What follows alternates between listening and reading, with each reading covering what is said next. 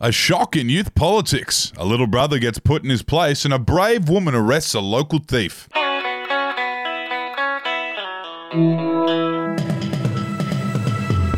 Hello and welcome to another week in news. It's Monday the 29th of March. This is the Batuta Advocate's Daily News Bulletin.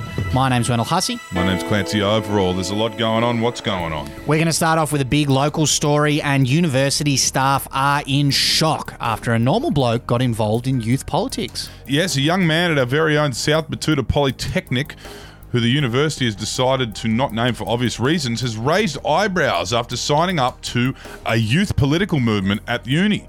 Apparently he had no issues at school, is well adjusted, has a good circle of friends, a nice partner, and a good relationship with his father, but decided to get involved in youth politics anyway. It boggles the mind. It really, really does. Elsewhere around town, and a chirpy little brother has immediately been shot down in front of his older brother's mates with the scathing, "Stop trying to act cool." A tale as old as time, this one. Poor Jordan Thompson, a local kid from our Batuta Ponds area, was once again trying to get the approval of his older brother and his mates.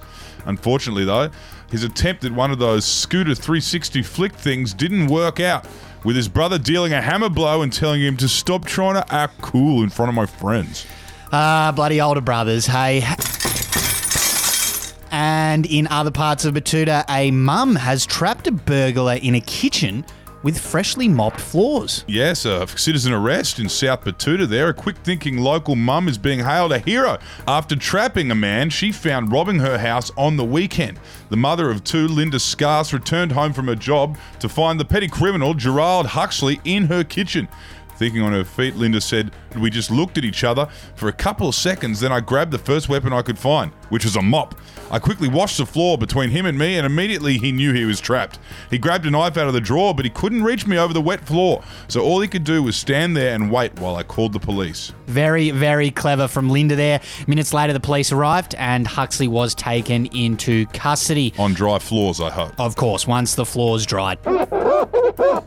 Now, the quote of the day today comes from the owner of the United petrol station in Batuta Ponds, who has raised fuel prices by roughly 50 cents in the last week. He said, "Mate, that ship in the Suez Canal has cut my supply. I've got to raise prices to cover my costs." He's a crook, mate, always was. Way more expensive than the other places in town, and this is just blatant opportunism, if you ask me.